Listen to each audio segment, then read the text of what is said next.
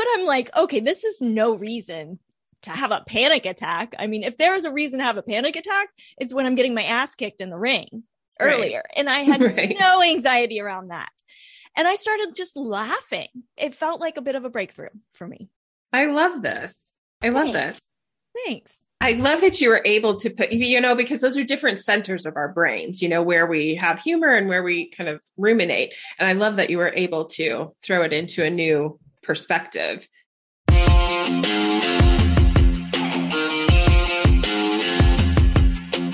Welcome to the Vegan Life Coach Podcast, where we coach you to coach yourself. And now it's time to become plant empowered with your co-hosts, 25-year vegan Ella Majors and mindset master Stephanie Aguilar. Hey, empowered vegan lifers. Ella here with my co-host. Hey, Stephanie. Hey, Ella. Happy Tuesday. Happy Tuesday to you. One day closer to Saturday. That's right. But we're not living for the weekend, are we? We are not living for the weekend. Or the summer. Maybe just a tiny bit for the weekend. And maybe just a tiny bit for summer. Maybe a tiny. Well, no, I don't. No, summer's not my big deal. But yeah, it's been kind of a rough week. So I'm ready to not have, I need the weekend. Okay, fair enough. Oh. Speaking of weekends. Yeah, tell me about yours. Yeah, no, I've been going through quite a bit of personal evolution lately. And I had a fun experience on Saturday that could have been ended very poorly. And I didn't let it. Yeah. Yeah. I would like to share about this evolution from anxiety to humor. Oh, I love it already. Yeah. So I've been working on just laughing at myself. And so on Saturday, I went out and about, which is not normal. I stayed out way past my bedtime on Saturday night because there were UFC fights and a friend invited me out and we went out to this area called Wynwood in Miami. And it is an up and coming, really happening area. It's super cool, very artsy. There's, graffiti on all the walls. It's pretty amazing. At night, however, at 12 o'clock, the fights got out at 1 o'clock in the morning. I mean, it was off the chain. It was bumping. And we're walking down the street and there's just crowds and people. And I have I started to get very anxious. I don't love crowds. And I sometimes get in that state of just starting to feel a little panic come on. Mm-hmm, mm-hmm.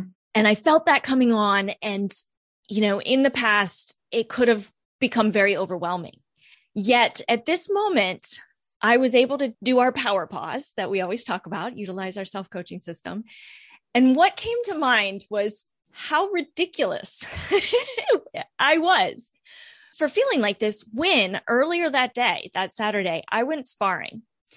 And I hadn't been sparring in a while. I had done some very light sparring recently with a good friend, but I stepped into the ring and we're doing Thai boxing. And the person I was in the ring with wasn't coming to play. They were coming to fight. And I was not prepared because we didn't discuss it ahead of time. I just thought, surely it's somebody I know. He knows that I have not been practicing regularly.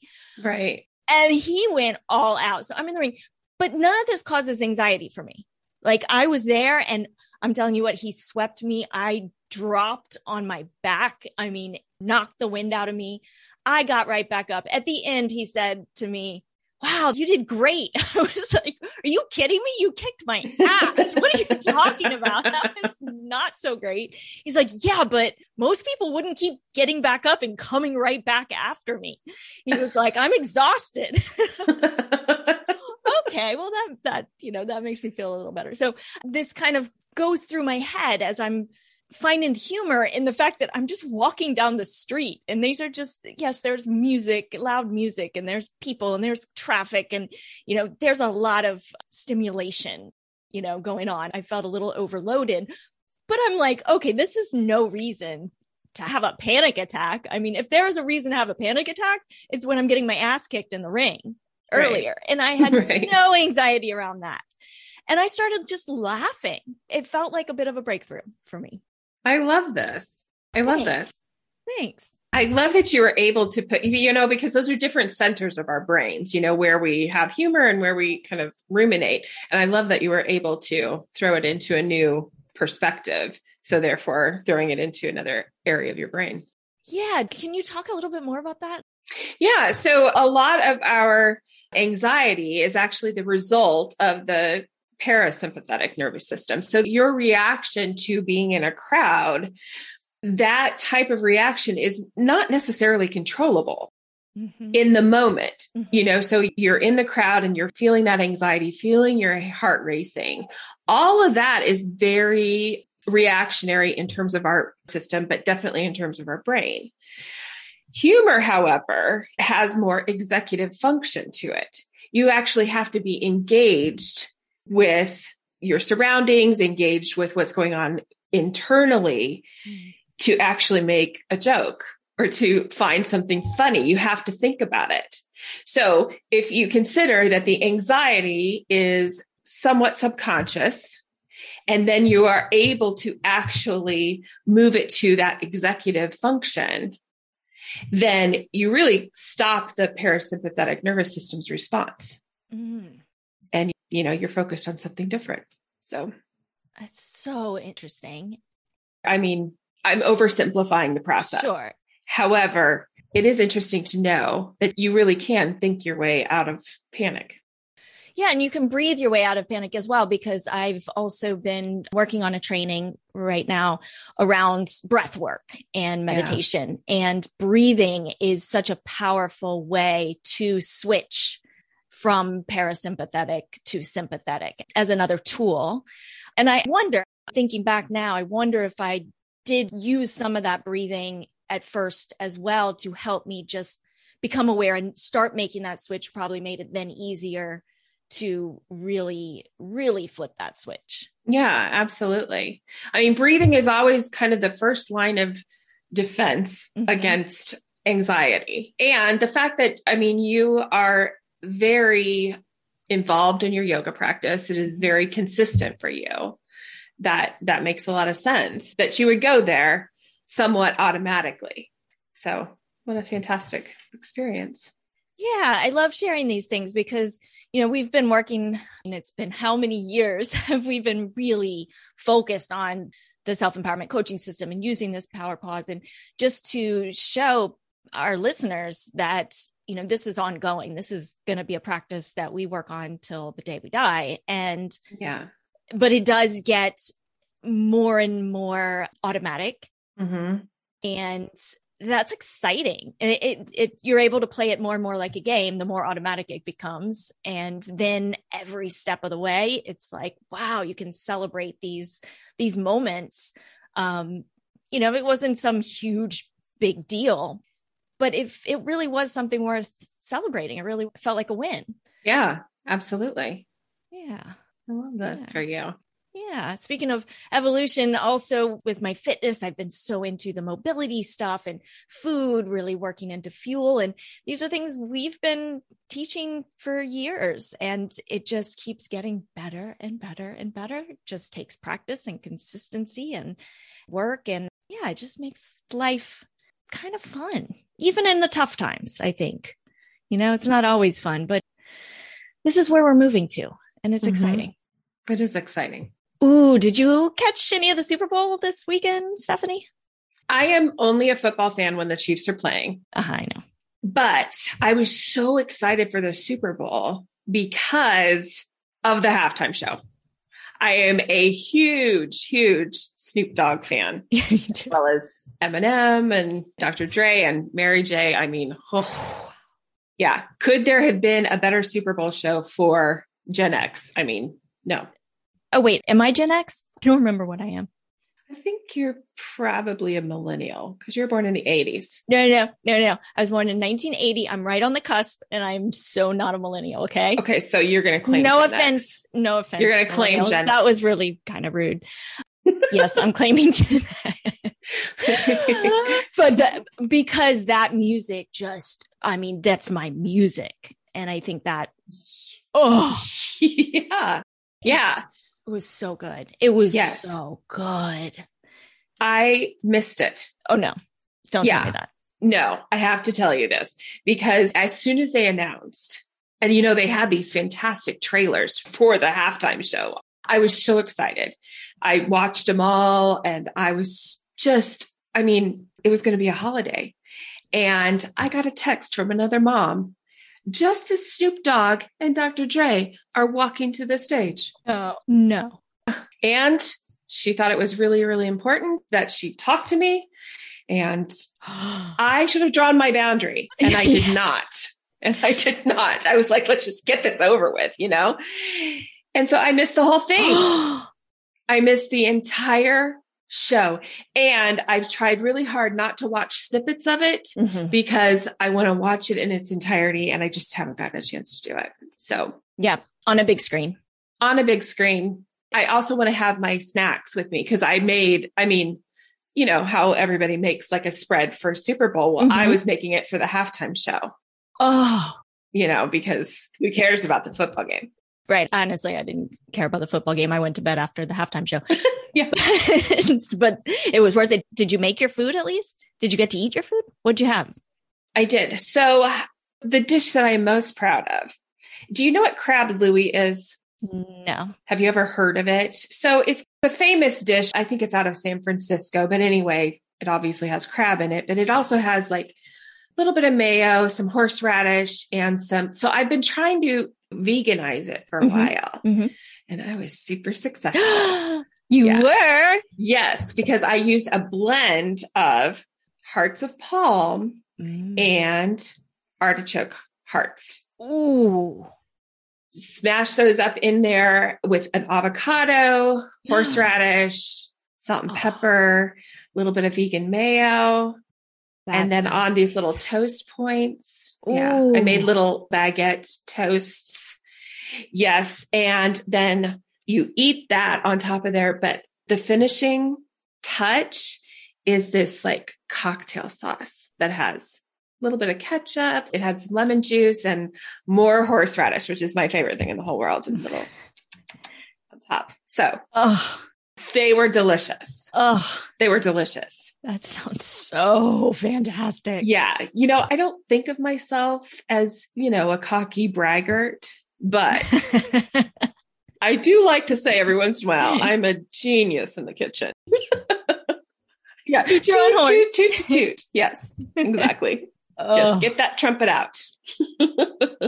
That sounds delicious. I made just kind of some burgers, some Beyond Burgers, which is always a special treat, and some rosemary fries. So nothing fancy schmancy like you, but still good time. Rosemary fries sound amazing. Yeah, they were good in the air fryer. Oh, perfect. And then I journaled about it. You did? No, I didn't. Well, you should have, because that's what we're talking about today. I know. I thought about it because that's what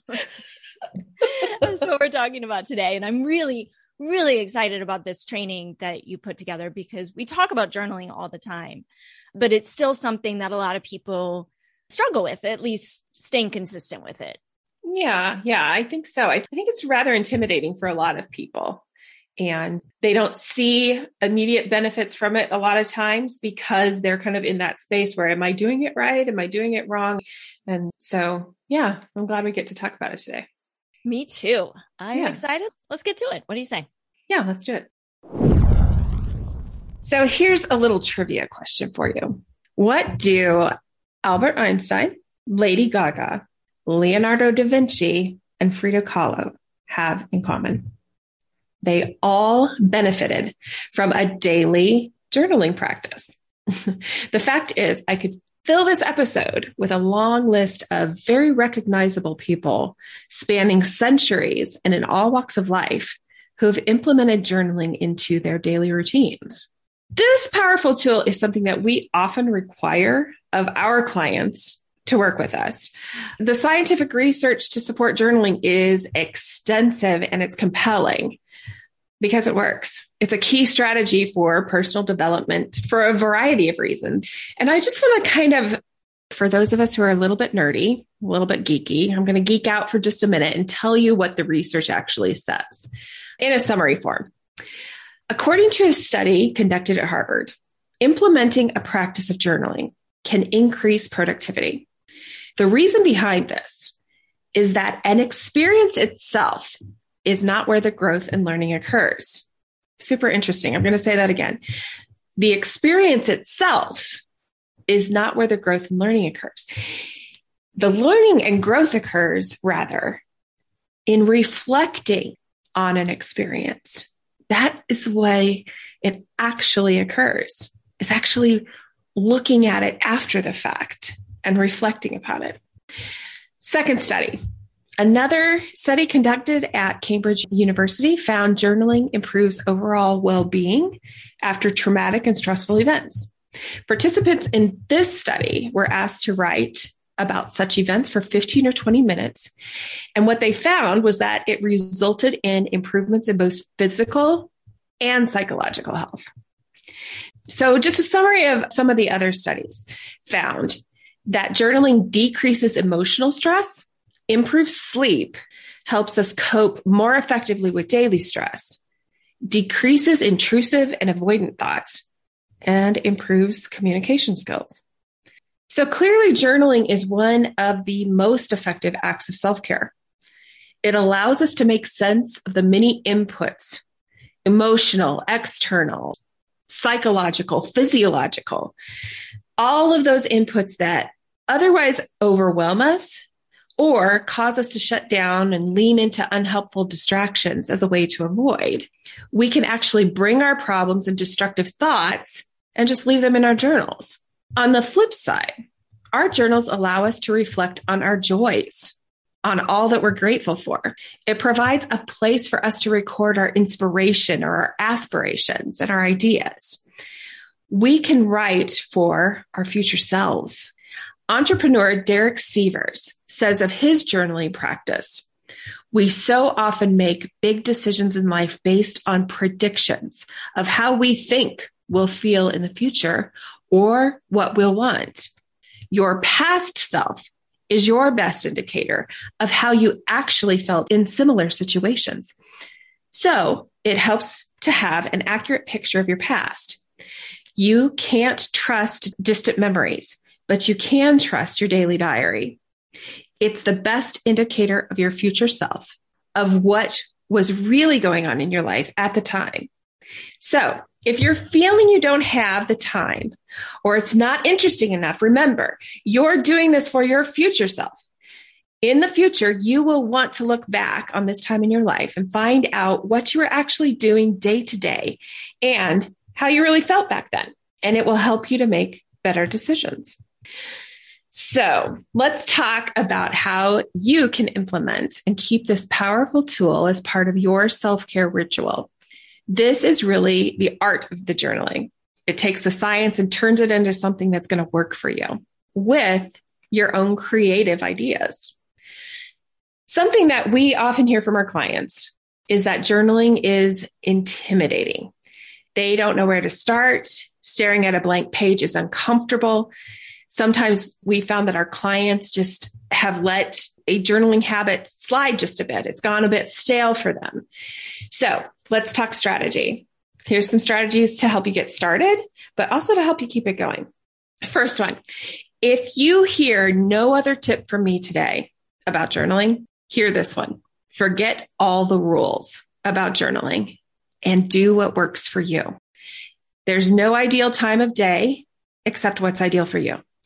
Format does not matter except what matters to you. How much time and space should you devote to it? You guessed it, whatever works for you. So the point is there's really no right or wrong way to journal. How you journal is much less important than why you're doing it. To get something off your chest, to have quiet time with your thoughts, to clarify those thoughts, to separate the harmful from the insightful, to prepare for the day ahead and review the day that has passed, to practice gratitude in a tangible way. Whatever your why is, it's personal and it's unique to you. So I'll say this again for the people in the back. There's no right or wrong way to journal. Second tip I have for you, start small. There's no reason to set your sights on filling the page after page after page of your journal each night. Your journaling practice can start with 1 line a day or even 3 minutes in the morning. You could begin by simply listing 3 things that you're most grateful for at night, or a list of 2 priorities for the next day. By starting small, you won't say no. It will be a task that you find exceedingly simple so that you would feel silly not doing it. So you'll do it. For example, you might start with 1 line a day for a week. You can write anything in that 1 line, something you're excited about, how you're feeling, an event that took place, a mindset you want to attack, an idea you had, or maybe an affirmation that you want to implement. However you decide to start so small that skipping it would be preposterous. You'll know when you're ready to move on to something and have a little bit further commitment and depth in the process. My 3rd tip, journals can take many forms, and you might want to try a few before you really find what works for you. You could do a bullet style journal, or you could use it as a place to put your sketches along with a few words. You might use your journal in the morning as a way to help organize your priorities, or maybe at night or in the evening to simply free yourself of the thoughts that are still cluttering your mind. If you need some further ideas on formats, I suggest using YouTube. Type in journaling formats, and you'll find a wealth of specific ideas just for formats to use for your journaling. The 4th one, if you're having some difficulty, try prompts or a guided journal. We're going to provide you with a list of prompts in the show notes. Some of the topics are very, very in-depth, and some are just light and silly. You can use any format that you're comfortable with. You also might find a guided journal is what you're looking for. You can find guided journals that focus on one specific topic like wellness, anxiety, self-discovery, building habits, and the list goes on and on.